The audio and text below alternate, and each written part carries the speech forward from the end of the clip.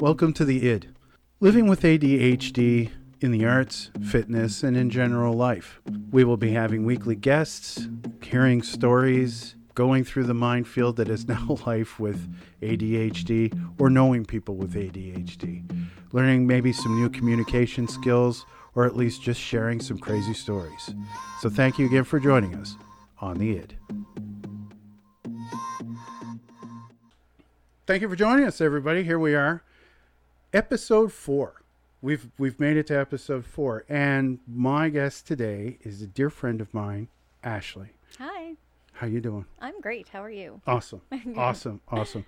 Thank you so much for taking the time out to do it. Oh, I appreciate it big time. Glad to be here. Glad to finally make it out to your place after. Yeah, it's the first time, such as it is. I don't know. I struggle with it sometimes, but Yes. So, give us a little kickoff, a little starter as to who we're talking to here. So as you know, my name's Ashley. Mm-hmm. I've been friends with Jay now for what did we figure out, about 15 years? Going on 15? Yeah, it's 15 15, somewhere Give or within take. 15, 16 years transitional in there. Yeah. Yeah, and you have just recently kind of sort of figured out that you were with the ADH and the Ds?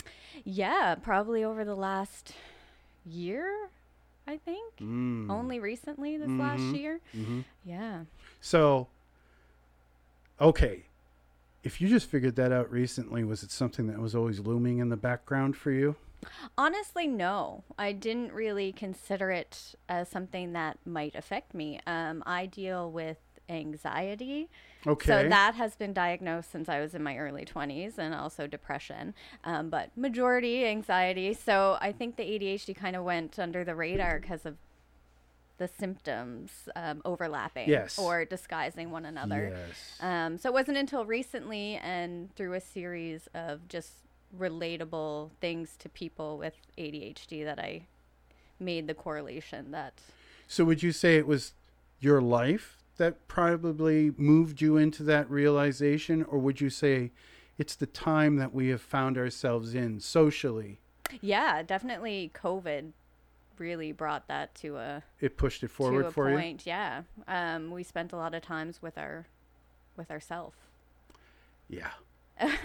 Yes, we did. So yeah, we had to kind of sit with ourselves for months at a time. Right. And that really made me analyze a few things about myself that I probably avoided for many years. Did you perhaps maybe spend a little bit too much time in the old gray box there?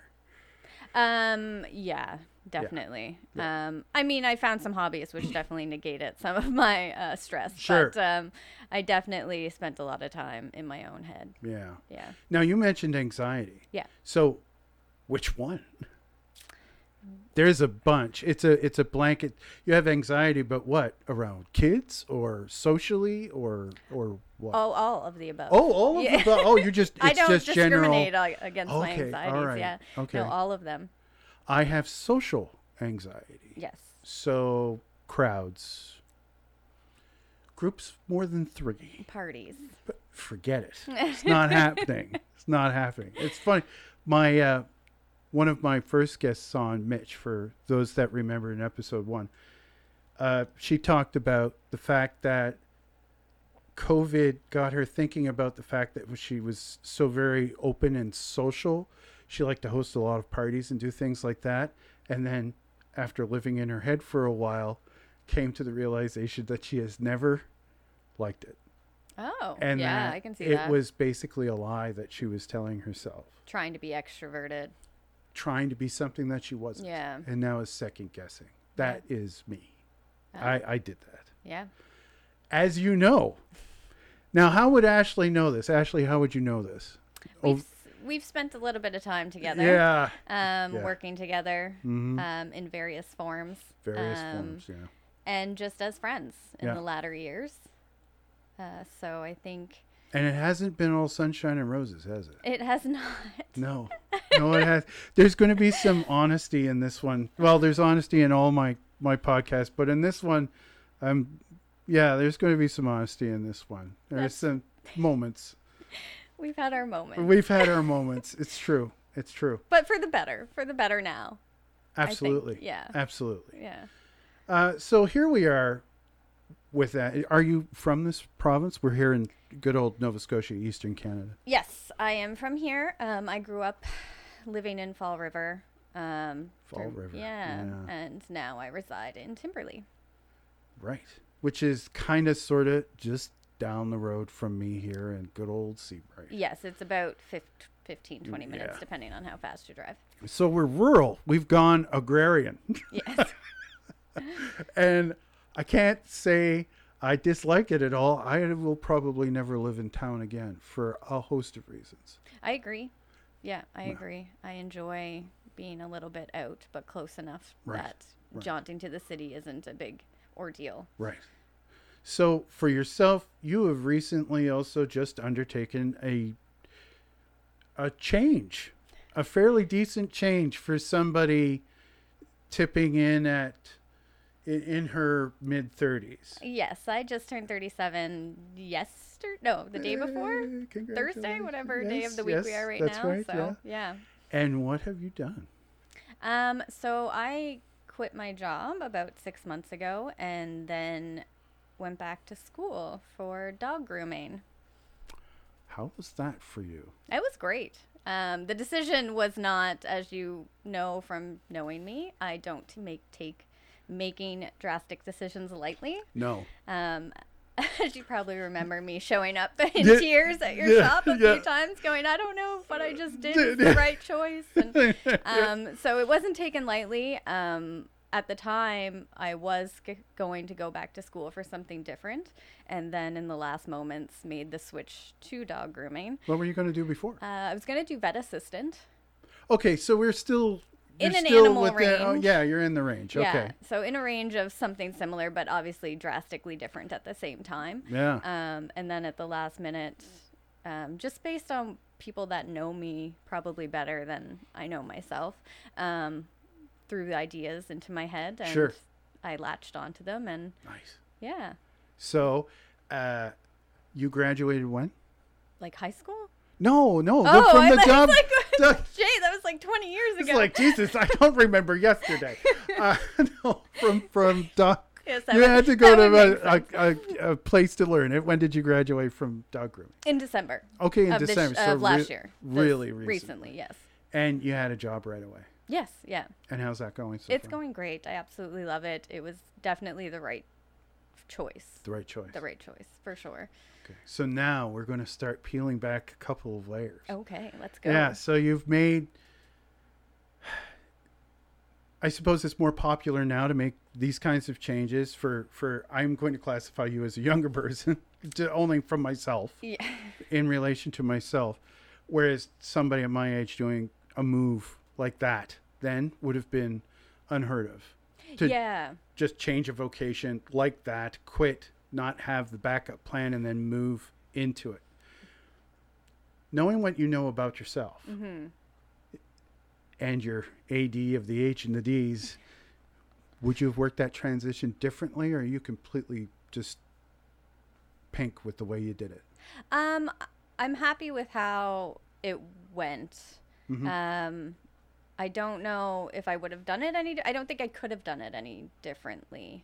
Planning is not my forte. I understand. So once I make a decision, it's got to be rapid fire, or I'll hesitate and abort mission. Right. Yeah. So have you been like that pretty much consistently through your life thus far? Was that more exasperated by current events and COVID? No, I've been pretty much like that my whole life. Any major life decisions financially, and just like now with this decision, just having a family, like to worry about. That was tough, but yeah. So on top of everything, your changes and all that kind of stuff that you've recently put into play for yourself and working out, you're also a comparatively new mom of a 5-year-old. Six and a half now. Sorry. Yeah. That's my godson, and I didn't know that. I'm so sorry. Anyway. COVID years don't count. Yeah, okay. Yes, I'm going to go with that. And a pretty awesome guy as a husband. Yes, who he really himself has the H of the D's and everything. And he'll be on too, everybody. So look forward to that one. Yes, and he is much funnier than I am, so it'll be way more enjoyable. Oh, I think we all have our strengths for sure. So all of that must have been one hell of a decision, especially with how things are going right now from a safe, quote unquote, safety standpoint within the family. So obviously your dynamic is a little bit different in your household. Yeah, I wouldn't have been able to make that decision if it wasn't for my husband, for sure. Not having, or having that support, I guess, was really like what drove me to know I could do it. Right. You know, like he just believes in me more than I believe in myself. He got right up behind that and said, yeah, do it. 100%. Awesome. So, awesome. Because not only, like, I guess we should explain that, like, when I went to school, I wasn't going to school here in Nova Scotia. Right. I was in New Brunswick. So that was, like, I was gone for the week and home on the weekend. So the dynamic of our family was definitely changed for a few months. Right. So. And for others that don't know the layout of the Maritimes, Nova Scotia is one province, and New Brunswick is a totally different province that is hours away and large. So this would require huge amounts of traveling. So it was just better for Ashley to stay away from home and live in New Brunswick for this and commute on the weekends, which can do very interesting things to a household structure. Especially with a 6-year-old. Especially with a 6-year-old and a dog. And a dog. And a dog. So let's touch on that a little bit. Okay. So as we know, we like a certain amount of rhythm, as I'm sure you're getting accustomed to now that your life has a particular rhythm to it, a progress. We don't like to have things interrupted. We like to move in a certain way. Routine. Yes. Structure. So that has been freakishly interrupted for your family between COVID and school. Yes. How'd that work out for you? COVID was definitely, for me, I didn't mind the break. To be honest, I loved my old job, but I put 150% into it. Yes. So the burnout's real. Yes. And a forced vacation wasn't, I realized, much needed. Uh-huh. So I can't complain about the months off, to be honest. That honeymoon phase was very nice and could keep going. Yeah, I've heard that a lot. Yeah. And home? Home, it was interesting because the first bout of COVID lockdown, we were not living in our house. We were still living with my in-laws. So we had my mother-in-law, my father-in-law, me, my husband, our son, and my brother-in-law, all in one household. So there was no loneliness. Yeah. For sure. Mm-hmm. The next year we had found our house, and when we were on lockdown as just the three of us. Right. And that provided very different challenges. Yes. Because at least when we were living with the in-laws, we had a rotation of child entertainment for a 6-year-old. Right. Being alone in the house with two parents of the ADHD variety and a child who, I mean, let's be honest, probably has some of his own symptoms. Yeah. Which, so like the three of us in a household together, it was a little bit different alone. I bet. Yeah. I bet. Some good and bad in there, I'm sure. Oh, absolutely. Column A, column B. Yeah. Just different challenges. Yeah. Yeah. Are you definitely a little bit more at peace now that it's just singled out a bit more to you guys? Or were you okay having that many people under one roof when you were with the parent-in-laws? We got along great. Like, there was no... Like, living with your in-laws for some people could be not a great time. Yes. Luckily, I have great in-laws. They're pretty awesome people, So I can't complain. So, and like I said, it provided some relief when you have a child that's of that age and they're constantly at you or looking for something to do, especially on lockdown when they're bored, and having people to kind of spread around that that energy Yeah. was great Right. because you didn't get burnt out or frustrated as easily because you had that backup. Absolutely. So, I wouldn't say one was better than the other. It was just very different. Very different, right? So, okay, that being said, so here we sit. You guys have your house. Congratulations on Thank that you. again. Always, the market here is so terrible. I applaud anybody who's managed to get it just before or managed to make it work. It's been quite something here. We were lucky Yeah. on that front. So you have your safety, your cocoon, but you are who you are now, and you're coming to grips with that. You are in grip of that. You're in grips of some of that, or you're working with it. Where are you? I'm just living my life, to be honest. Yeah. I don't focus too much on it. I think for me the realization just helped with like the like that's why I do this way, or that's why I act this way in that situation. Like for me they're more just being able to recognize why I'm doing or acting certain ways. Okay. Because a lot of the time I thought it was more just character flaw in my personality. Flaw. Yeah. Of like Interesting. finishing people's sentences or having my brain just like completely disassociate while people are talking to me because I'm not interested in the conversation as much as I'm trying to appear that I'm interested in that conversation. 100%. Yeah, so it's like now I recognize while that's happening. Right. And I can control it a little better because I'm able to kind of pinpoint that diversion in my... Interesting. Okay. Yeah. So you're not... some I've come to understand really want to button it down and control it and be the winner and come out on top of it and kind of force it a bit. And it's different for everybody. Yeah. So you're obviously not taking that route at all. I'm not. I did the medication thing for a little while. How did that work out for you? The cons of that definitely outweighed the pros of that for me. So I have gone back to just free dogging it on the ADHD front.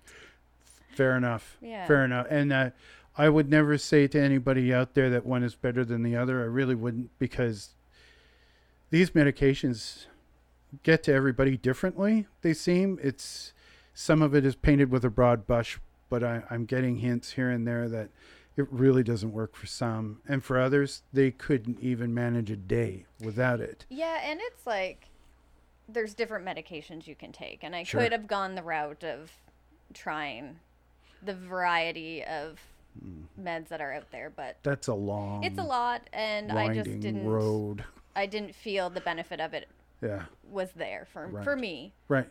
So Right. I So do you have, and this is kind of a selfish question a little bit, I think. Do you have object and personal, oh my God, and I just forgot what that's called, permanence? object permanence. Yeah. I think based on my correspondence with you. I do. Where I want you to say it. The seat is a little hot. It's a little hot. spicy over here. Yeah, it is. Yeah, I definitely suffer from not remembering people Right. a lot. Objects definitely, but people is a tough one for me. As Jay knows, months will go by and I don't text, I don't call, I don't anything. Jay's always the one that reaches out to me to remind me that he exists, which is great, and he doesn't judge me for it. It's true, and I never will. And the only reason why I put you on the hot seat is because this one's hot too. Because I've come to learn it's really bad for me. It's really bad for me. And again, a lot of people out there, I haven't really given a full breadth of my situation, but I've also come to understand that a flaw, something that I saw as a flaw, just like you, why I went into that. I was taught that I was being disrespectful. I taught, what's your problem? Or, I have lost more people than I have kept because they felt shunned or whatever. And it's neglected. Very much neglected, not thought about, disrespected. And I didn't realize it was going on until 2 years ago. Yeah, that's fair. And COVID really brought that to a head for Again, you. there we were in the id. I was Yeah. dealing with my brain the whole time. And So did you reach out to people during that space when you were kind of left to your own devices, that you started reaching out to those people again? Or ooh, did you realize that in that moment where it was like your phone was, you weren't getting the text messages, that's when you realized you weren't maybe being as productive? I asked for this, everybody. I said, don't be afraid to ask me questions. And she's asked me a good one. I've learned that my perception of friendship is singular. It's not what everybody else thinks friendship is. I've also learned that communication for me is something that happens on a singular level. And I have to know the person. If I don't know the person, I cannot communicate. It's a facade. Yeah, a mask. Oh. It's masking. Yeah. It's exactly what masking is. And I've also learned that I learned my masking from the movies. Oh, interesting. My masking is, I'm a movie phone. Nobody would know that, but I love and collect movies ever since I was a kid and still do to this day. And the place where most men keep sports statistics in their mind is full of every single quote, every single scene, every single bad guy, good guy, heroine, anything from every movie I have ever seen. So I have this broad breadth of characters that I can choose from when communicating with people. Now, as a lot of people know, I'm a tattooist. Mm-hmm. I'm also a photographer. I'm a designer. I'm a I'm not going to bore you with the list. It's crazy. We'll have to do a whole other show. But that's my creativity side. Half of those jobs involve working with people. Yes. My communication with you seemed to be more natural almost right away. I think that's why we got into some of the trouble that we got into. Expectation might have been a little bit different back in the day. I think we expected a little bit of something from each other that wasn't. I think, like, now looking back, I was thinking about this because obviously we had discussed our previous relations. Yeah. I think now looking back, why maybe we butted heads back then was due to our own, not ADHD, just like neuro spiciness. You know what I mean? 100%. 100%. But I also, that masking that I was doing with pretty much every single client, which didn't mean the clients weren't getting 100% me. They were. I've never lied to anybody. No, it's a tailored personality. It's a tailored personality. I don't know if that's necessarily like a bad trait. But left to my own devices, as you know, and Ashley can back this up for anybody, it is not easy being my friend. Okay, that's fair. I understand that. That's fair. I understand that. And to anybody who's there, to all of you that are my friends, thank you. I admire you more than you know. Thanks for sticking around. Yeah, thanks for sticking around. But again, that's one of those broad brush things for a lot of people with ADHD and whatever other associated bit of spiciness that comes with it, because it never comes alone, we're difficult for the average. Yeah, and for a variety of reasons. Yeah, never the same. So after learning that stuff about myself, answering your question, I didn't like what I was seeing, because communication is what I've come to learn, new terms, my love language. It's how I express affection for the people that are around me. So you yourself would have gotten it. My other friends would have gotten it. It's a very particular way that I communicate in total and complete honesty. Whereas somebody that I just met that's coming in to get work done, I can't do that. It can be abrupt. for right. sure. So or off-putting, I should say. I switch it. I switch it out. I can't do that with other people. Customer service, Jay. Yeah, they'd run. So I adopt one of these personalities that seems to suit them. Mm-hmm. And it's worked. Yes. For 35 years, people. 35 years I've been doing this job. But I had that job taken away from me, and now I've had to come to terms with how I communicate with people. As in friends, not customers. Yeah, because there were no customers. Exactly. You're not servicing. I'm not servicing anybody. I literally have to talk to them and remember them. So object permanence for me became a huge, huge issue, because I'd be sitting there and realized, and I know it's going to be hard for some people to understand, but it really does happen to us. Oh, 2 months just went by and I haven't spoken to a single soul. Oh, yeah. I haven't texted my mother in weeks because I forgot. Right. And it's not that you forget about your mother. No. It's that your mother isn't there. Yes. And then 2 weeks go by so quickly and you're busy, and that next thought thing brings you know, you to mom. Yeah. Oh, all right, mom. Yeah. So I've been forcing myself to not, as you put it, reach out, but literally force myself to say, hey, how you doing? Just so I could hear somebody else's voice, to trigger me off, to start communicating again, because I had lost the urge to want to communicate. Yeah. So I was literally rusty. So partway through that, I'm like, I'm not communicating. I'll start a podcast. Because that's how my mind works. It's like, I'm already challenged enough as it is. I have home insecurity. There's financial problems. People, I'm no different than anybody else. Let's just throw another job into the mix and put 150% into it. Yes, that's very much a Jay thing to do. Buy the equipment that I can afford, get it all done, do 6 months worth of learning in 2 weeks, then just put it up on the internet and go balls to the wall. That's how I roll. Yeah, my husband's very much that similar boat when it comes to the variety of hobbies that come through. I have watched him transition through 4 of them. Yeah, and that's just what you know about. Exactly. Yeah. I'm sure there was 2-week versions of something in there. Oh my as God. well. When I come home and there's a YouTube video on about something, I'm like, what is going to show up in an Amazon package at my door in the next few weeks? Like, what are we learning today? Okay, so if that's my experience with it, what was yours? Because you definitely have a permanence issue.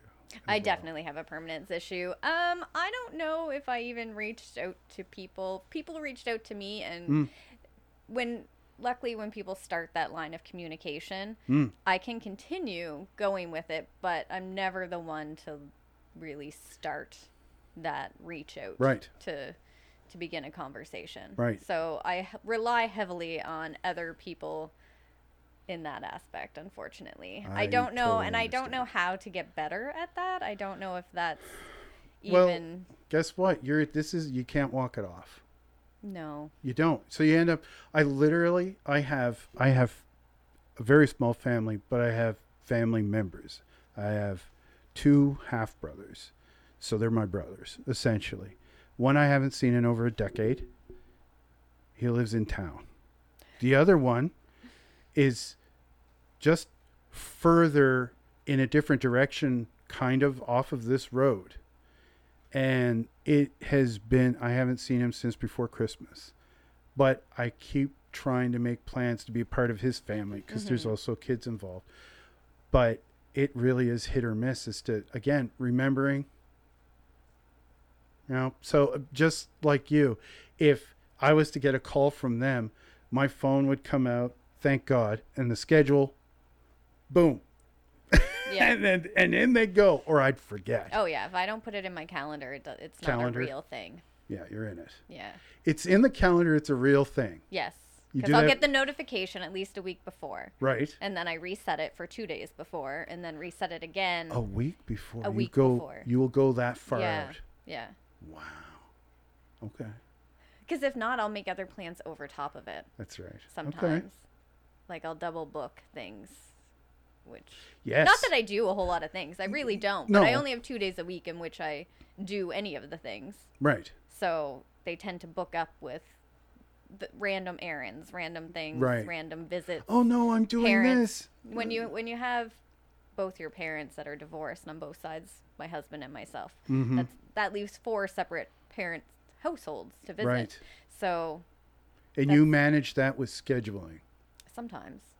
Yeah. Well, I'm more of like, oh, it's been a month since we went to my mother's. We should probably do that this weekend. But for the most part, they reach out. Yes. Yes. Ish. Yes. Okay, Oh, definitely. okay, My dad called me the other day just to see how well, because it's also my birthday, but Oh yeah. but he will generally call me. Sure. Okay. And then my mom and my sister and I have a group chat on the go, so I rely heavily on their participation in that group chat Interesting. for my engagement. Okay. Yeah. Do you feel that your anxiety is part of all of this? It is part of the ADHD, or you think that that's that little separate tag along that we usually get? I would say I don't like. It's hard to say if I would say I suffer from ADHD. I suffer from anxiety. Gotcha. If that makes sense. Like, Yes. I suffer from anxiety. I deal with ADHD. Gotcha. But I think, because I know a lot of people that do have ADHD suffer from time management Yes. and missing appointments and being late and all of that. Whereas I heavily have anxiety, so I'm early forever. Like, it won't allow me to miss that appointment. Out of all the object and personal permanent issues that you have, your anxiety has never been forgotten. No, exactly. It's always reminding you it's there. To all of the other issues. Right. So everything else is kind of underneath my anxiety. Right. So as I said, I'd be here at 3. I'm here at 2:45 because if I'm not for like 15 minutes early for something, to me that feels late. If I arrive right on time for something, my anxiety has gone through the roof. So if you had actually come here like straight on time, got here at 3. so let's say 3, Yeah. would that have counted to you as something that would have built an anxiety for you? The whole drive here, I would have been almost angry at anybody that was driving slower in front of me. Every red light I hit would have caused me it's like a domino effect. Right. And even though I'd still get here right on time and I'm technically not late, that would bother me. Right. Because it went against the rhythm that you had set up for yourself. Yes. And if it wasn't your version of correct, it's wrong. Yes. Very much so. Yeah, I've known that one for a while. Surprise. Yeah, I've known that one for a while. Okay, well, yeah. So you definitely have this creative standpoint and definitely aren't afraid of challenging yourself, because we just went through COVID lockdowns and you were definitely in 2 totally different living type situations when that was going on. And then you opted to leave your job that you had been at for some time with a whole group of people that you liked to do something completely different that was going to steer your life in a totally different direction. Yeah. And you knew it was going to take you away from your family yet again. Yes. So in doing that, what was your end goal of that? What in taking what a lot of people would consider a risk, but the rest of us are like, I'll learn how to fly after I jump off that cliff. Yeah, that was my end goal, was just mental happiness. Okay. I had worked so long doing something that I loved doing, I was good at doing, but it was a very people-pleasing job for me to have. Right. So it wasn't itching that hands-on creativity that I needed to be scratched. Right. Does that make sense? Well, to me, 100%. Yeah. 100%. So I had to make a change for myself. I was starting to get burnt out mentally, and needed to get back into doing something that had a more creative feel to it. Yeah. That stems from back when I used to do hair. Right. Which is what I was doing when we first met. Yes, that's right. So I used to be a hairstylist, and then through a series of random unfortunate events that I just won't get into because it's just not necessary to what we're talking about, I left that job and then had a series of, I would say, desk jobs, I guess. Like, you worked at a bank. I worked at a bank at one point, I worked at which I thought head was completely office of, bizarre. Yeah, administration, a lot of administration Right. jobs. And I was very good at them. I'm good at what I do. I'm able to keep people organized. But But again, you did too much of it, didn't you? I take that on and I take it very personally, and I put 125% or 50 or all of everything I can put into it, and that becomes very draining because it's a people-pleasing component of my personality. Welcome to ADHD, everybody. There you go. There's part of that big brush. That Yeah. is one of the lock, stock, and barrel big brush things that happens for people with ADHD. I understand what you're saying 100% when you say you don't suffer from ADHD, you suffer from your anxiety. Yes. And I think that is put beautifully. That's perfect. Yes. Other people might suffer from ADHD, That's but true. I do not. That's true. I don't suffer from ADHD. I was made to believe that I was wrong. Yeah, that there was Alright. something Wrong. that you I just was- needed to correct. Yeah, I was behaviorally. weak. I was daydreaming. I was, there's a whole host of things Unfocused. my age, people my age would have heard these things endlessly. Unfocused. He doesn't sit still in class. You're painted with a very particular way when you're from that generation. Walk it off. Mhm. He'll grow Smarten out of up. it. It's phase. Yeah. Pull your bootstraps up. What's Yeah. wrong with you? Grow up. You're on the edge of that. I am, but also just being a female. Things went very differently. Things for go you. very, and symptoms come out differently. So Yeah. I did fine in school. I wouldn't say I was focused. I daydreamed through most of my classes, unless Sure. it was specifically interesting to Right. me, obviously. I daydreamed through most of those classes, but was able to maintain good grades. Right. So with nothing seemingly being the problem in my learning, nobody really questioned. Right. Were you the calm, don't rock the boat, do what's expected type? Absolutely. Okay. Absolutely. So that's like a again with standard the people thing. pleasing and the just Yeah. avoiding confrontation of Right. any form. So just going with what was expected of me and what needed to be done Right. in order to just maintain other people's emotions around me. Okay. And that again, as we've heard others have said it, because I've had all women on so far, which is interesting. I have some men coming up, obviously, but all women on, and they've all kind of said roughly the same thing. They were the softer side.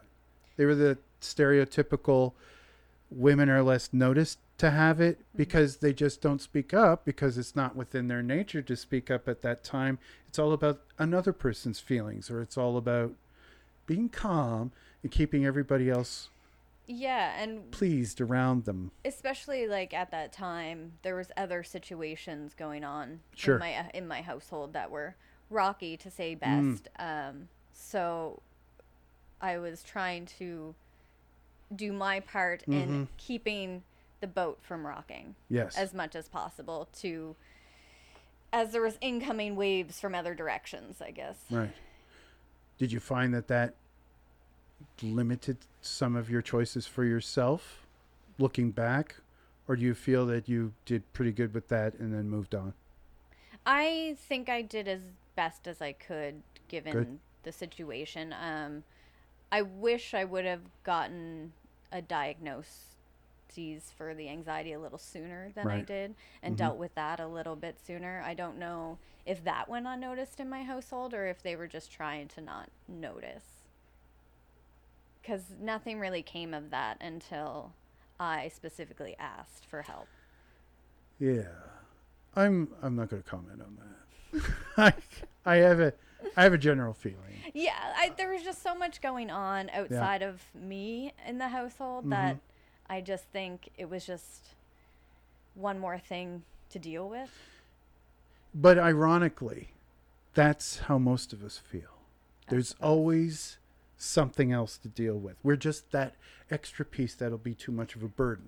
We put just ourselves that back. way Yeah, back. yeah. We're the last ones to be thought about. It's like, no, everything's okay. It's fine. And when you're a man in my generation, that's what you did. Ball that stuff up and push your way down. I'm fine. I'll handle it for you. I'll do it. I'll take care of this. I'll pay for it. I'll deal, So it was a double whammy there. And for the ladies, what I seem to be finding is that everybody just kept quiet. Yeah. Yeah. Doing ourselves a bit of a disservice, I would say, in the long run. Definitely. But at the time, I don't know if I wouldn't have been able to do anything differently. A lot of realizations weren't there. Yeah. But here we are in sure. a completely different universe. Yeah. So here you are. You've made your big change for yourself, doing a job that, let's just say, is I am reticent to use the word spiritually, but let's say more for the soul, more rewarding. Yeah. Making dogs look pretty again. Yeah. You know? I'm busy. It's different every day. It's challenging. Yeah. Don't work with dogs. But, Don't work with kids. I don't have time, because what was happening before is like, if I had downtime, I was on my phone. I was doom scrolling. Which creates a lot more anxiety and a lot more like just depression in myself. So now I have a job where it's like I don't have time to be doing any of that. Wonderful. So I'm mentally happier just based on that. Do you miss it? Miss Doom scrolling? No, I don't. For anybody who doesn't know, doom scrolling is when you actually have your phone in your hand for an unmarked period of time, and all you're doing is stimming. It's, again, I've mentioned this in other podcasts. It's almost a cheap form of control. It's a perceived way of calming 1,000 things that go on in our heads, is to just block it out with sheer tedium. And nonsense. And doom scrolling is literally just flicking through images, small videos, whatever, none of which mean anything, none of which take any time, none of them are important. But I have lost hours a day doing it. Yeah. This morning, I was almost late for my first appointment because I ended up doom scrolling for an hour and a half, and I didn't even realize I had done it. Yeah. And I forgot breakfast. Oh, no. Yes, so I can be painted with a fairly large brush myself. There. Yeah. Well, how many times did you bring me my lunch or said, Jay, it's your birthday? Oh, yeah. Or, I have reminded you of your birthday a few times, definitely. Jay, have you eaten today? Like, it's... No, we know where we are on this one. Yeah. So we've had these massive changes come up. You're working with your family, and you have pretty broad understanding there, as your husband is pretty much in exactly the same place that you are. Yes. Just goes about it in a different way. 100%. We're 100%. very different on the symptom Absolutely aspect of it. But you have a 6-year-old son. Yes. So my previous guests had no children and could be focused on themselves. Other guests have had a lot of children, but those children are older now, so we have a certain context as to how they've gone through things. Mm-hmm. And they also come from a completely different generation and a completely different age, and in one case, a completely different part of the world from Britain. So here we are in the Maritimes. You're young, together. How have you handled having a 6-year-old son? It's tough, to say the least. Being a parent is not an easy task. That's right. Don't let people fool you into thinking it is.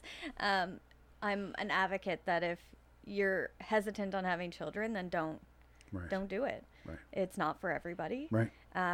It brought out a lot of the symptoms of my ADHD. Mm-hmm. A lot of overstimulation. Mm-hmm. I was getting angry but didn't understand why. Right. But now you'd have to recontext that for yourself, because it's not about you. No. It's some other entity that could definitely not probably be to blame for this anger in most occasions. Oh, 100%. It definitely wasn't even his fault, but children create a lot of noise. And if you don't know that you have sensitivity to that. Do you need the calmness?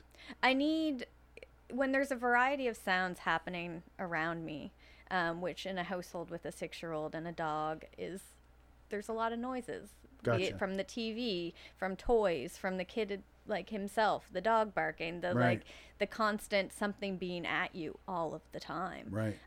When you're the favorite person of the household, there's a lot of things that just don't leave you alone. Right. So recognizing now that I know this about myself, and knowing when I need to separate myself for a period of time to regulate how I'm feeling. That's a big step.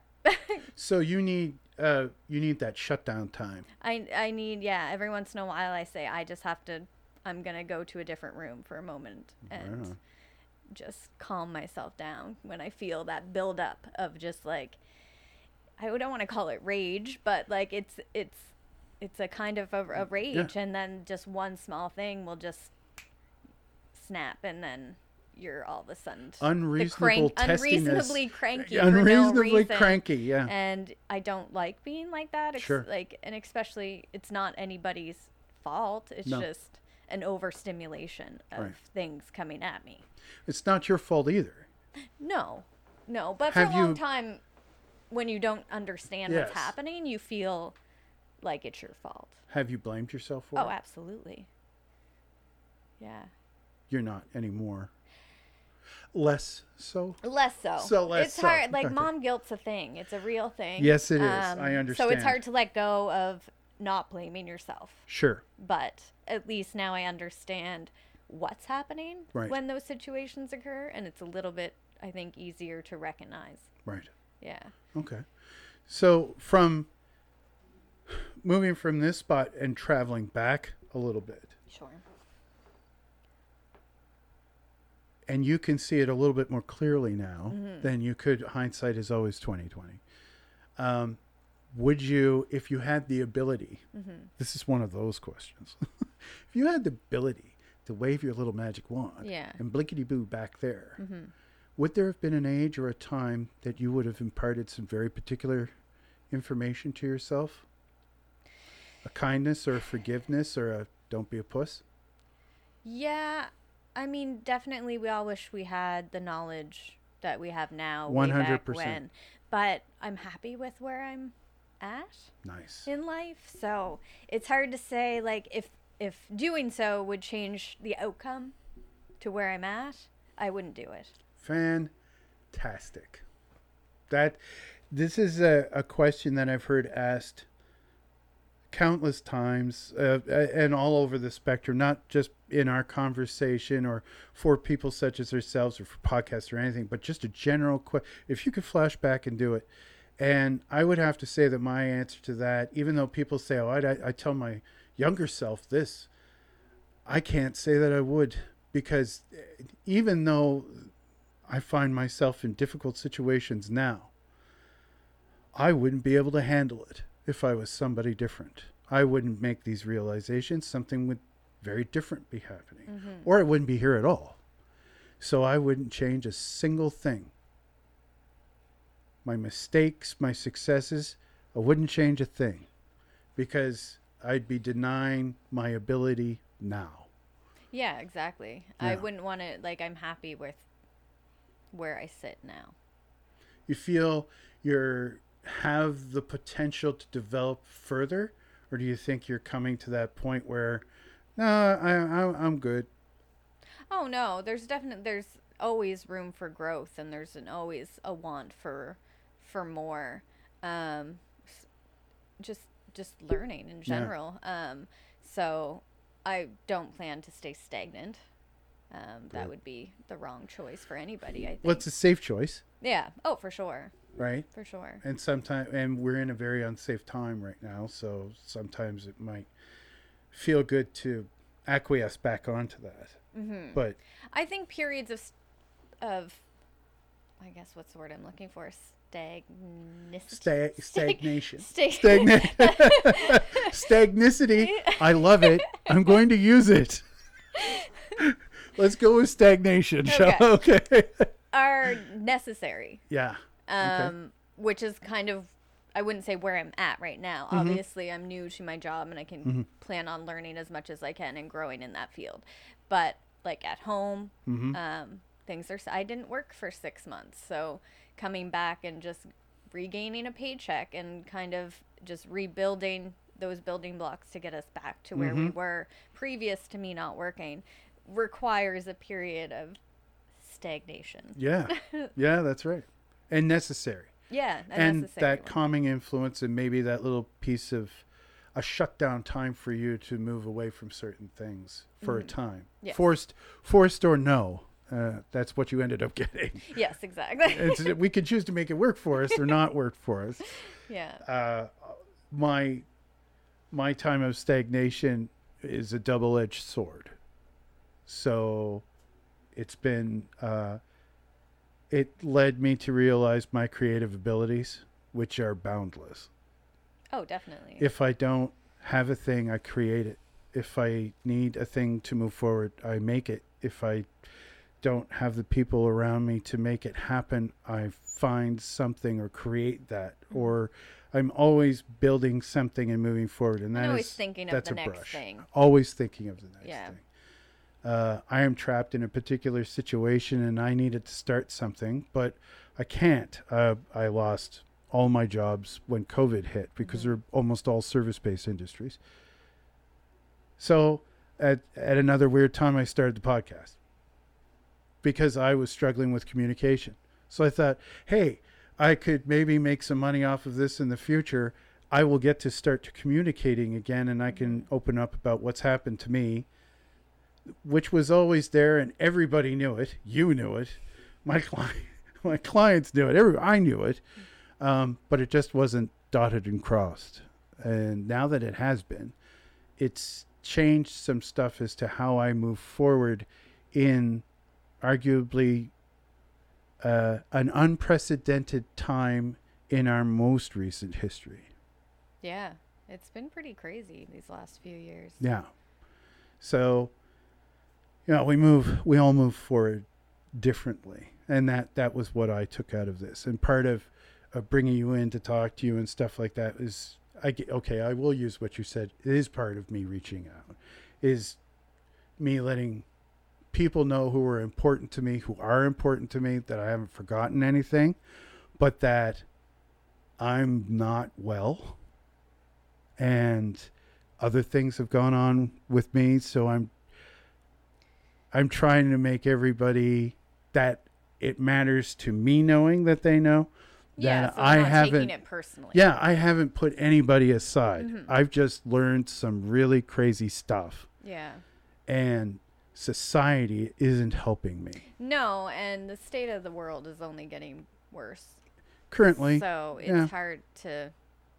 It is. You find yourself in weird places when this goes on. But again, so I created this.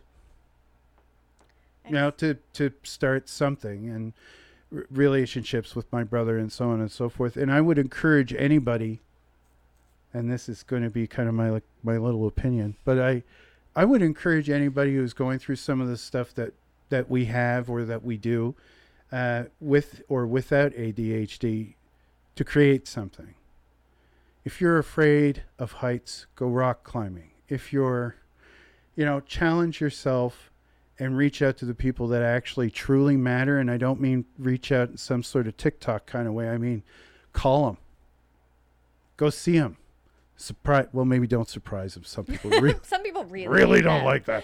But, just do something, because the longer you're left in your own head, the harder it is to reach out. The harder and harder it's going to be, because ultimately your own head becomes a vacuum. Yeah. You imprison yourself. Yeah, you feed negativity. Did you have to break through some severe negativity, or were you even aware of it, or is that just absolutely. fitting within the anxiety aspect? My go-to thoughts are always negative thoughts. Oh, okay. When thinking about myself. Okay. Not about my life in general, but me as a person. Okay. My inner dialogue is mostly a negative run. Which I'm working on. It's not saying that to be oh, poor me. That's no. That's not at all the case, but it's something I need to work on. Yeah. You've got that one little bastard voice in your head that sits there and tells you you're no good. Yeah, and honestly, some days it's not bad, and then some days it's terrible. Yeah. I can't say I've been diagnosed with this, but give me a moment. Yeah, no, that's good. Rejection sensitivity dysphoria. As an outside person looking in, all I'm going to tell you right now is 100%. Validated. Okay. Okay. I've never gone and had somebody say you have this, but I understand. I am a textbook case of Gotcha. this. Yeah. If you look it up, if you read the symptoms, Mm-hmm. it should just have my picture right there. And so it's not only a run of negative thoughts that I have about myself, it's Right. me putting negative thoughts of other people that probably don't even exist into my own head. It's a self-destructive. It's 100%. Right. And once you get caught in that whirl, Mm-hmm. it's so easy to keep spiraling down and hard to break that pull. Okay, so here's one that I feel I can ask you. I haven't asked anybody else this question yet because it's and you can say no to this and this. That's absolutely fine. We tend to be a little bit more self-destructive, and we have that voice. And when I say we have that voice that tells us negative things, I'm not saying hey, I get down on myself sometimes, or, I suffer from a little bit of depression. Mm-hmm. People like us, again, painting with a broad brush here, people like us literally have something in us that even when everything is fantastic, will find that one little thing and pull us right down. And there's nothing that we can, and it goes dark. Yeah. And I mean super dark, super fast, and it can keep us there for hours, days, weeks, or months. The last one that I had, I literally lived it for almost a year. Yeah, that's tough. It was only me that could bring myself out. But it's not some, little thing. This is it brings us down so hard that we can literally forget about people, forget about our jobs, forget about our cleanliness, forget about how we live, our responsibility, everything. Mm-hmm. So it's not just depression. It's like something's living in there. It's a little bit darker. It's darker. It's really dark. Yeah. But through that, now you see I went off on that tangent. Now you gotta reel it back. Now I gotta reel it back in. Where was our starting It was a good point? tangent. It was a good tangent. What was I saying to you? You're gonna rely on my brain to remember that. Well, here it is. The podcast number 2, where you got 2 ADHDers losing their place. We started with the rejection Right, sensitivity. rejection sensitivity. To put that into context, I am not a clinical psychologist, but I have 3 years in psychology. Okay. All right. I'm not a graduate. No. But I have studied Some it. education. I have some education on it. And then this process of me, what I've been going through for this has been 2 years of hard, solid schooling. And Self-education. not just self-education. I had to go get tested. Things were getting pretty bizarre. So I had to go and get tested. This required hours and hours and hours of clinical therapists poking and prodding at me and answering their questions in weird ways on videos. It was very strange and slightly surreal. But I'm just going to break for a brief moment here because my mic stand seems to have decided to fall off. free itself from its moorings. Oh my God, I'm so embarrassed. I'm sorry, everybody. Now I'm turning it the wrong way because I'm panicking. Here we go. And you know what? I'm just that much of a psycho that I'm going to leave all of this in. Oh my God. I'm going to leave all of this in. Me playing with this godforsaken crank, the weird sound it's making, just because I amuse myself sometimes. It's like watching somebody try and parallel park. No, forward, backward. Okay, we're back. I am dangerously educated. I'm educated enough to say something real, but I don't actually have a full breadth context to do anything with it. So part of the things that I'm going through, when I interrupted you and I said I completely agree with what you said about separation. I've done so much research on it, and they looked into me with that too. So what have you done with that? What have I done? Nothing. It's a real struggle. That's probably what I struggle with the most, to be honest. Who does it apply to? Everybody. I'm sorry. Does it apply to people who are close in your life, or just almost any personal contact? Just in general. Obviously, like, people that are close to me wear the brunt of that. Mm-hmm. Obviously, my husband. Yeah. Unfortunately for him, he's definitely been put in situations that I wouldn't say are fair, because my brain has made them up. Sure. Okay. Yep. It's even like, it's not even like a real rejection. It's a perceived rejection, can't be differentiated from a real one. So once I have that perceived notion, mm-hmm. that's real to me. Mm-hmm. So how do you explain that to somebody that doesn't have that? Right. I think there have been a lot of people who have felt as though they fell victim to somebody who had done that. You know, like, for sure. Everything was going along fine, and then I was just going out for a little while, and I'd be back later, and all of a sudden I came home to a psycho. Yes. You know, and that's kind of the explanation. It's because they've had the time alone to create a scenario that hasn't happened, but their brain can't differentiate it from being real or not being real. Right. Or even if you know it's not real, like, that's the thing, is like, I know that isn't real, but those feelings are still real. Absolutely. You know, like, even if I know that scenario is made up, the feelings that it harbors exist. 100%. And you will get the physical reaction of it. You get the chill that runs through you, that expectation, that tightness. It's the real versus unreal. I've always felt as though, and I think I'm saying a quote here, is that those words should be used in quotes. Mm-hmm. Because they are interchangeable, and there is next to no line defining the two of them. Mm-hmm. So if that's something, you're still working with it. Oh, yeah. Yeah.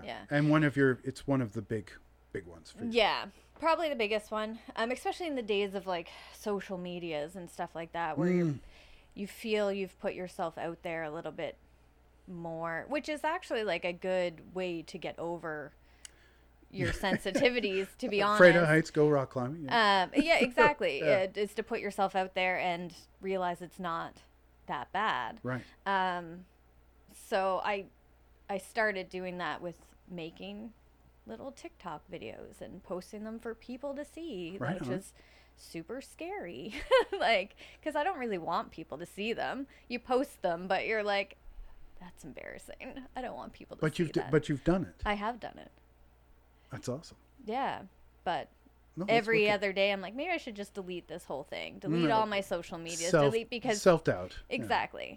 But at the end of the day, I also have that part of me that's like, I really don't care what people think about me, because I live in my happy bubble at home, and that's all that really matters to me. But then there's that sneaking little, like, snake that comes in with its self-doubt, and you know, it's a cycle. Yeah. It's a cycle. Okay, and that's awesome. Mm-hmm. Go for it. I can feel that. I'm sorry for the pauses, everybody. I'm digesting what we're talking about. I think, as I had said before, getting the challenge out there is something that I think we should do more and more, because then we won't remember if we don't even try. Mm-hmm. Yeah, exactly. I think that holds true for a lot of people. Yeah. But us in particular, I think, need to, when we perhaps not burst out at the moment we think of it, because that can always be inopportune. Or not thought through. Again, the whole, I'll jump now and learn how to fly on the way down is almost the motto that I live by. But I'm just pleased that you're doing that. That's excellent. And it's something we should all do a little bit more of. Not necessarily with TikTok, but taking those moves and those risks.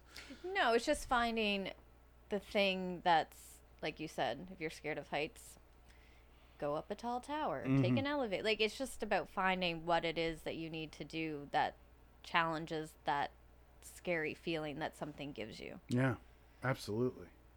So we touched a little bit on the whole relationship thing. Mm-hmm. It's been I'm not going to talk about particular people because I think that's rude. But I think They're not here to defend themselves. Yeah, no. But I think my opinion on this and your opinion on this is going to be interesting. I've been privy to some of your tries at being with people. Yes. And you definitely have been privy to some of mine. Correct. And I have learned that, not speaking currently, but definitely in my past, our selection choices for relationships were those that were either going to bring in full a destructive quality Mm-hmm. or a nurturing quality, but so aggressively and so much that it then becomes destructive. Do you think that is on the relationship scale something we've done? I mean, I would say that's pretty accurate. I think for me, my last relationship would have started at a time when I was starting medication for antidepressant. And I Okay. was on this high or numbness of this new me of feeling a different way when I got into this relationship. So Cool. everything seemed hunky-dory Right. at the time that I didn't really pick up on the signals of like, this isn't it. But it took 7 years to figure that out. Yeah, that's a killer. And it's funny, like when you said if you could go back and change things, Yeah. that would be that would be the thing. The time and money. But the thing is like when I think about that and I feel like I wasted a good chunk of my 20s being in a relationship that didn't serve me. Right. But to take that away again wouldn't put me to the relationship I'm in now. It's true. That's true. So I wouldn't say okay, maybe regret isn't. I'm going to say acknowledgement that we alone picked the people that we did. Mm-hmm. They weren't doing anything different than being who they were being. They showed us. They showed us who they were. We chose to take things in whatever direction that we Mm-hmm. did. And it was almost always destructive. Yes. Because I think too, especially like they showed who they were, but I wasn't being myself. Mm-hmm. I was being a version of myself. The accepting But not version? the one that kept the peace or Right. but not an authentic version with all its weirdness. Right. Do you embrace your weirdness now? Yeah, I think so. You're good with it? Yeah, I'm okay with it now. Damn But right. I'm now with somebody that Yeah. encourages to be myself. Yeah. Like, I couldn't ask for a better Yeah. relationship now, Yeah. realistically. And again, we can touch on the exact same thing. You just said it. But if you hadn't, then you might not see this as plainly as you see it right now. 100%. I completely agree. Once that relationship ended, I knew what I didn't want. Right. It And spelled what- things out pretty damn clear. Yes. And you listened. Yes, I did. And then I found the right thing. Yeah. So how long did you not listen? 7 years. Yeah. 7 years of not listening. I'm a slow learner, but things came to a head, and now I'm happy. Yeah. So I mean, it all worked out in the end. But I think that's what you need to take from past relationships is just learn what you're not going to do again and what you're not going to accept. And I've heard stories that there are actually people out there that have relationships. They're actually decent, and they just decide to move on, and everybody's amicable, and nobody's gone off the deep end, and everybody's fine, and they even still talk to one another, and nobody's damaged. That's pretty impressive. I know. I think that's great. I think that's wonderful. If you're one of those people, leave a comment down below. I think that's wonderful that people can do that. I think sometimes you don't let relationships end organically, and you try and keep them together longer than another version of self-sabotage. Yeah. Tire yourself right out until there's absolutely It's nothing also a left. lever to comfort, though. Once you've been in a relationship for so long, removing that is a whole different change in your life, and that's hard to accept at the time. Yes, it's Because actually not called just, comfortable uncomfortability. Yeah. You're so comfortable being uncomfortable that the thought of something being more rewarding or better seems and then the voice comes in, I'm not worth that. Yeah, and it's not even just that, but it's like once you've been with somebody in a relationship for X amount of time, you build up a life together of friends and family and dogs, and there's a lot of connection. And so when you separate, it's not just a separation of you and that person, it's a separate of the life that you've intertwined together. Which can be messy, but it's also a huge, for somebody that has like anxiety or deals with that, that's a huge change that sometimes you just can't push yourself into. No, and you want to exercise as much thought as possible before you do it, because you often feel you may be wrong. Well, exactly. But then in the end, it all just came to a point, and it just ended the way it ended. Yeah. And it could have been sooner, but yeah. I wouldn't levy that on you if I didn't put it on myself. I've done exactly the same thing. I do not self-sabotage. I believe very strongly in myself. I constantly deal with incredibly dark thoughts. They never leave. They're always there. But I acknowledge the fact that they're there, but I try to ignore them, and I move forward in a creative way. How I sabotage myself is I use other people. I was just going to say I was like, Jay, your self-sabotage is the relationship you form with other people. I use other people to sabotage myself. It's kind of like a suicide by cop situation. You're getting nice analogy. You're getting it's true. Somebody else to kind of do it for you because I'm asking them to. So quite literally. Yeah. Because I know their nature. And it's not a good relationship, but you 100% follow with it anyways. And I have a kind of a surety now. I have a confidence now that not only comes because of me, but my age. I have absolutely no problem saying that. I was just interested that I had realized it. I would wish that I had realized it sooner. Don't we all think that about any of our problems, though? Because it would have saved us a lot of heartache in the long run. But again, you go through these things because you're learning them. Yeah. So I would say right now that despite some of the things that I've said in the past that you've been privy to and how horribly some things have gone, now I can sit here and quite confidently say I will never blame anybody for any of that. Yeah, because I did that. Yeah, you put yourself in those situations. I did. Even past the advice that I might have given you at the time.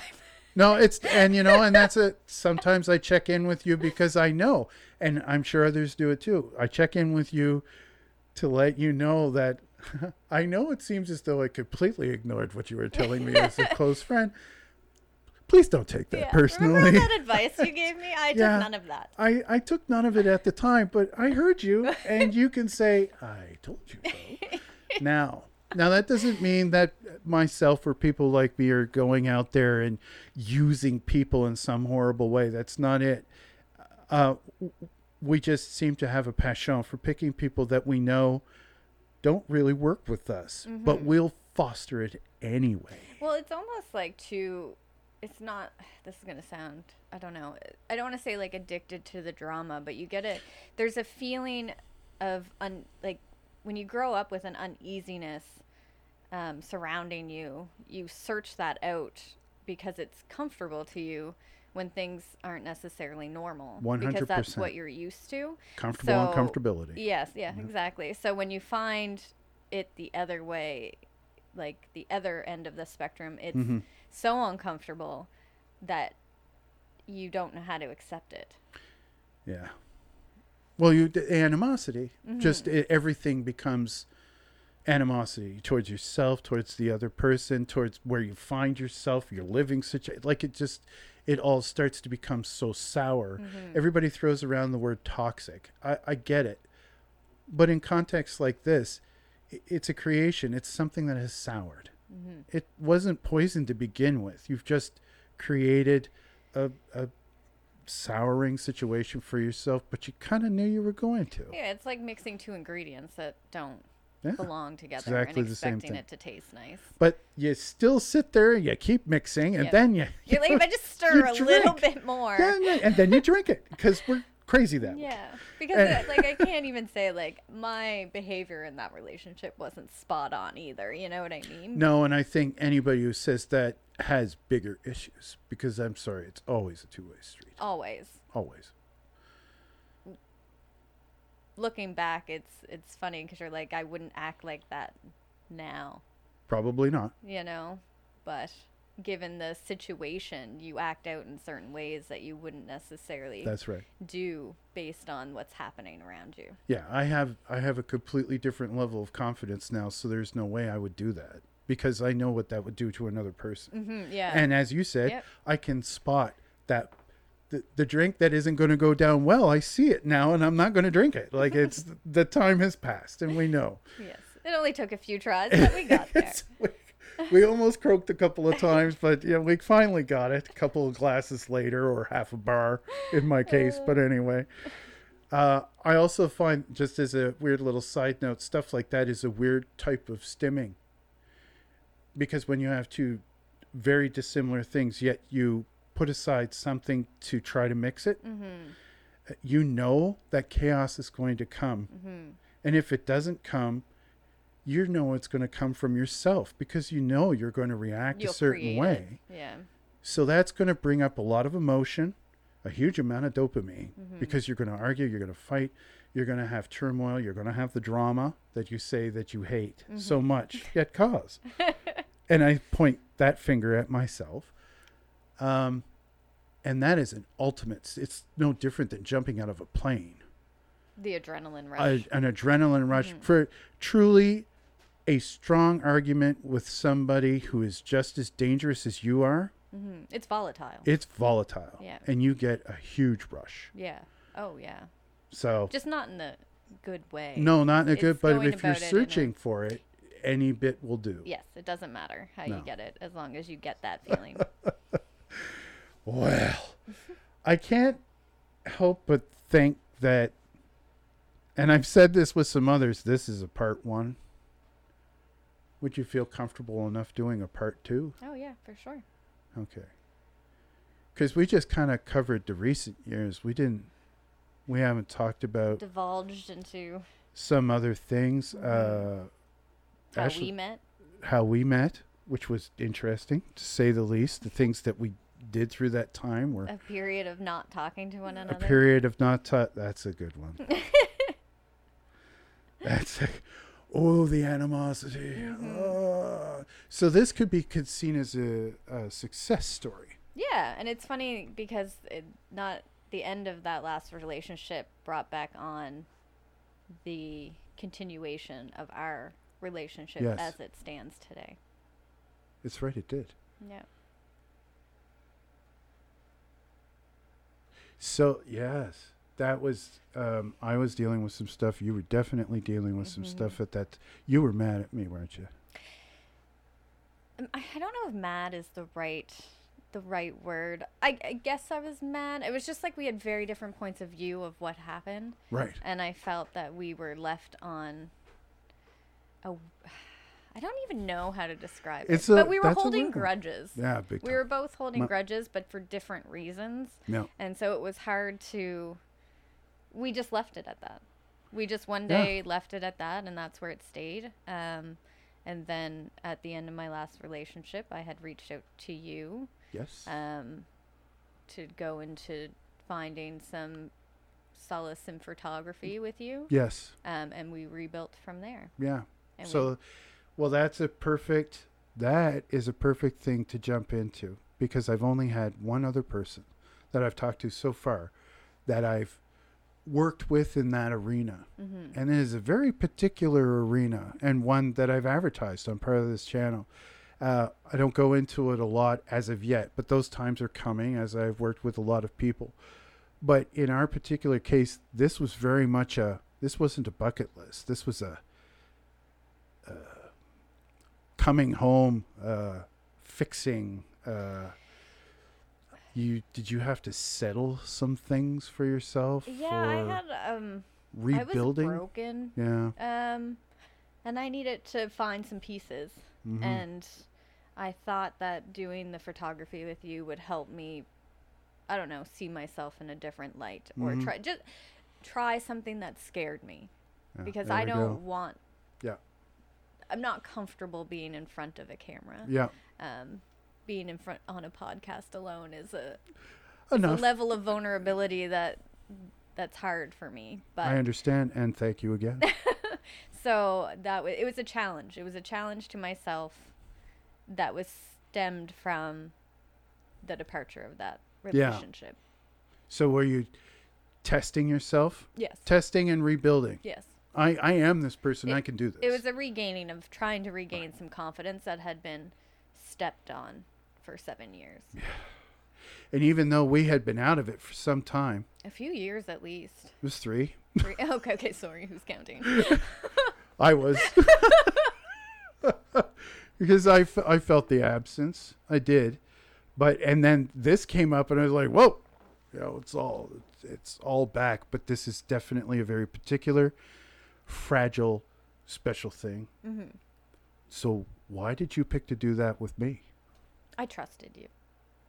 Despite our 3 years. Yeah. No, 3 years listen, of absence. Don't get saucy with me now. Despite that 3 years of absence, I trusted you. Right. And I didn't, who else would I reach out to do that with, especially just due to the nature of the photography itself, is definitely a level of vulnerability that absolutely, and that's very raw. I think I was very surprised. And you were and I think at the time too, that was still a new-ish venture. That particular genre for me was new at the time. It was kind of the starting point of where you've headed to That's correct. now. That's correct. So I think it kind of meshed well that we were both trying to figure something out. Yeah. And then eventually I stepped back and realized that wasn't really for me. Yep. No regrets in doing it, for sure. I just learned that being in front of the camera wasn't my jam. Yeah. And I stepped back to just help you with that process on the other side of the pictures. And you did great. Yeah. And I enjoyed that. Cool. I loved that. Yeah. Was it a good thing for you? Did you feel good about it, though? Yes, I definitely did. It needed to be done. It needed to be done, and I'm glad I did it, and I'm glad I know now that that's just not really... The being in front of the camera just wasn't for me. Right. It wasn't right for me, but there's no regrets in doing it to find that out. Okay. Yeah. Beautiful. I love the work that we did. I always love the work that we did. It was in part an influence for me to move in other directions when I was looking at it. Nobody really knows, but I've been an established photographer for almost 28 years now. 38 years before I started being a tattooist. And I had done some typical stuff, and then I was doing all those first cutting of the teeth thing for photographers where you do weddings and bar mitzvahs and family events and stuff. And I realized I was killing myself through, I'm going to say mediocrity of it. I am not putting down anybody that does that type of work. It's necessary. It's important. Everybody likes it. It could be a lot of fun. It's great. It wasn't inspiring you. No, not where I was going at all. Mm-hmm. And then I had to find where I was going. I had done some early work, but it was quite sporadic. It was in the early 80s. And it was an uneducated form of that work at the time. And I really had to reassemble myself a number of times to get to the level where I had the confidence to invite that in as subject matter that I would work with, because I had to be more of a confident person to handle it appropriately. Yes, because it's definitely a sensitivity. 100%. And I have a fairly good running to this day and hopefully ongoing relationship with everybody that I've worked with because of how I treat things. Absolutely. But that doesn't, people seem to lose grasp of that. And I know that I didn't want to take it on until I was 100% sure that I was delivering the best, the safest, the most reasonable, fun situations that I possibly could. And it served me. So I guess with that being said, where I reached out to you during this time and you just starting this new aspect of your photography or genre of photography, how did you feel about doing that with me? Or how did that influence where you headed, I guess? Especially because this was like a very out of the blue message that I had sent you, and us not talking for 3 years. It was. Listen, man, get it. And then we just jumped right into that together. Yeah. It was. Well, it was an entire bag of tricks. As a long-term artist, as a person who has supported themselves in the arts with their hands their whole life thus far and continuing on somehow, it was elating. It was wonderful because you get to feel as though somebody has this faith and trust that you will not shake. It's going to be solid. You're going to keep it. And then, of course, all my personal stuff about wanting to represent you well, do the best that I possibly can for you. I want you to get a sense of strong feeling when you look at the work that we've done, so on and so forth. Is even if it's that scares me, it's still a compelling feeling, or I feel awesome by this, or look at me, and this is great. It scared the living shit out of me. I could say that now honestly because I actually hold, to this day, when I work with people, whether I've worked with them before or not, I'm always nervous. And I never, ever, ever want to lose that because it keeps me on my toes. It keeps me centered, focused on the job at hand, and lets me know that I'm here to be creative, not just for myself, but for them. They're counting on it. They're counting on me being a top-notch person.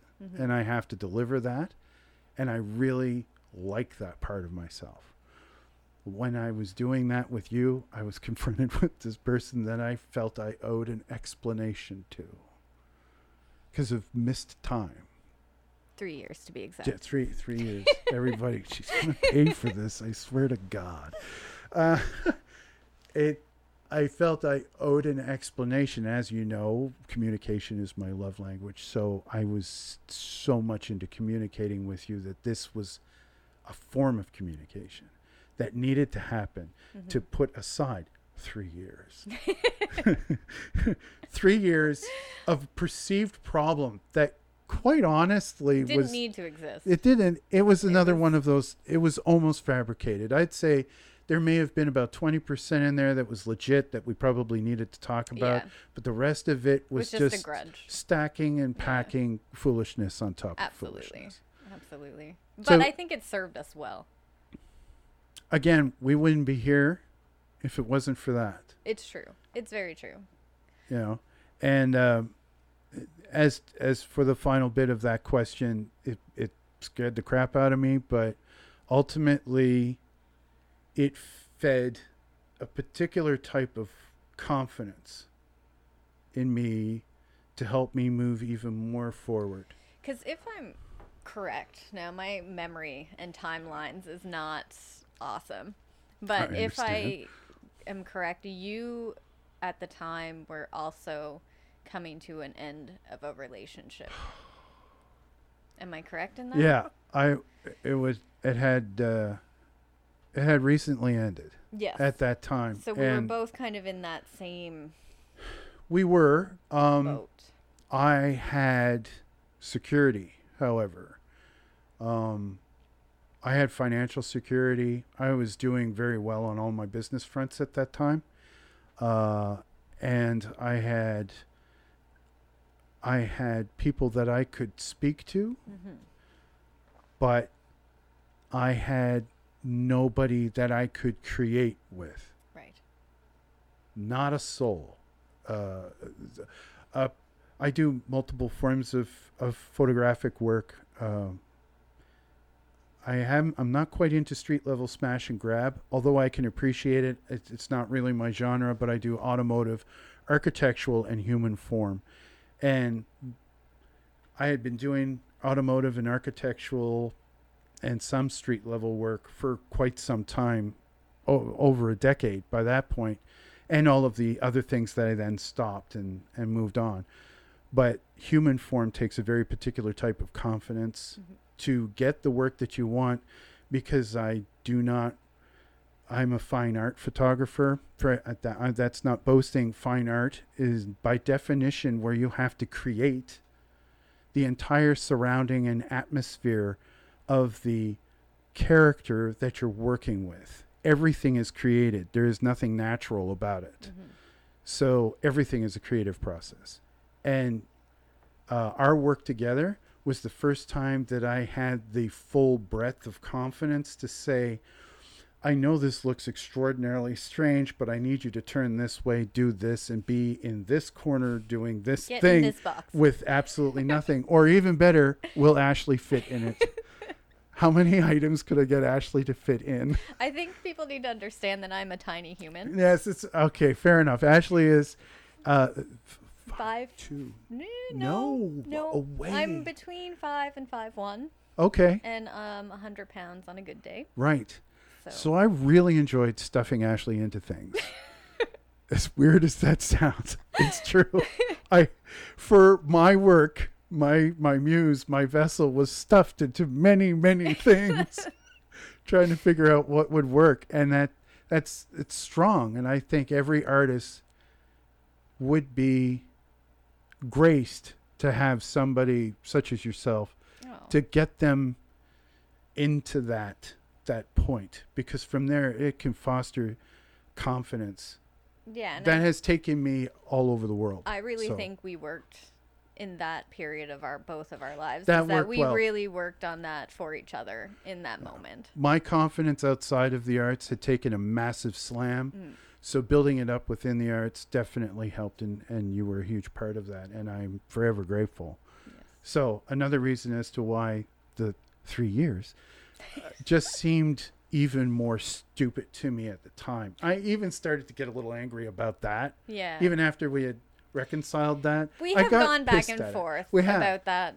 We have. Numerous times, but in the end, it's worked out. Yeah. And I think maybe that made us appreciate each other as friends. I'd like to think so. Even more. Yeah. Because it was stupid and it didn't need to happen. Guys, it was so stupid. It was. It was. You heard Mitch on the first podcast admit that she got mad at her husband for 3 days over carrots. This was almost that stupid. Yeah. Right. Yeah. We turned it into something that it could have been reconciled a lot quicker. 100%. But again, both of us being the way we are. Stubborn? Because a time has passed. Yeah. And we're not communicating. So it's easy for us to continue to not communicate with each other. That non-permanence thing really kind of played in there quite well. Only I didn't realize I was doing it at the time. Well, no, me neither. But it was easy for it to happen that way. Well, I feel as though we've gone kind of deep. A little bit. But we've only scratched a couple of other things. I like this back and forth, the roundabout here. Soon enough, I'll be able to get my comment section working. I'm still working a lot of this stuff out.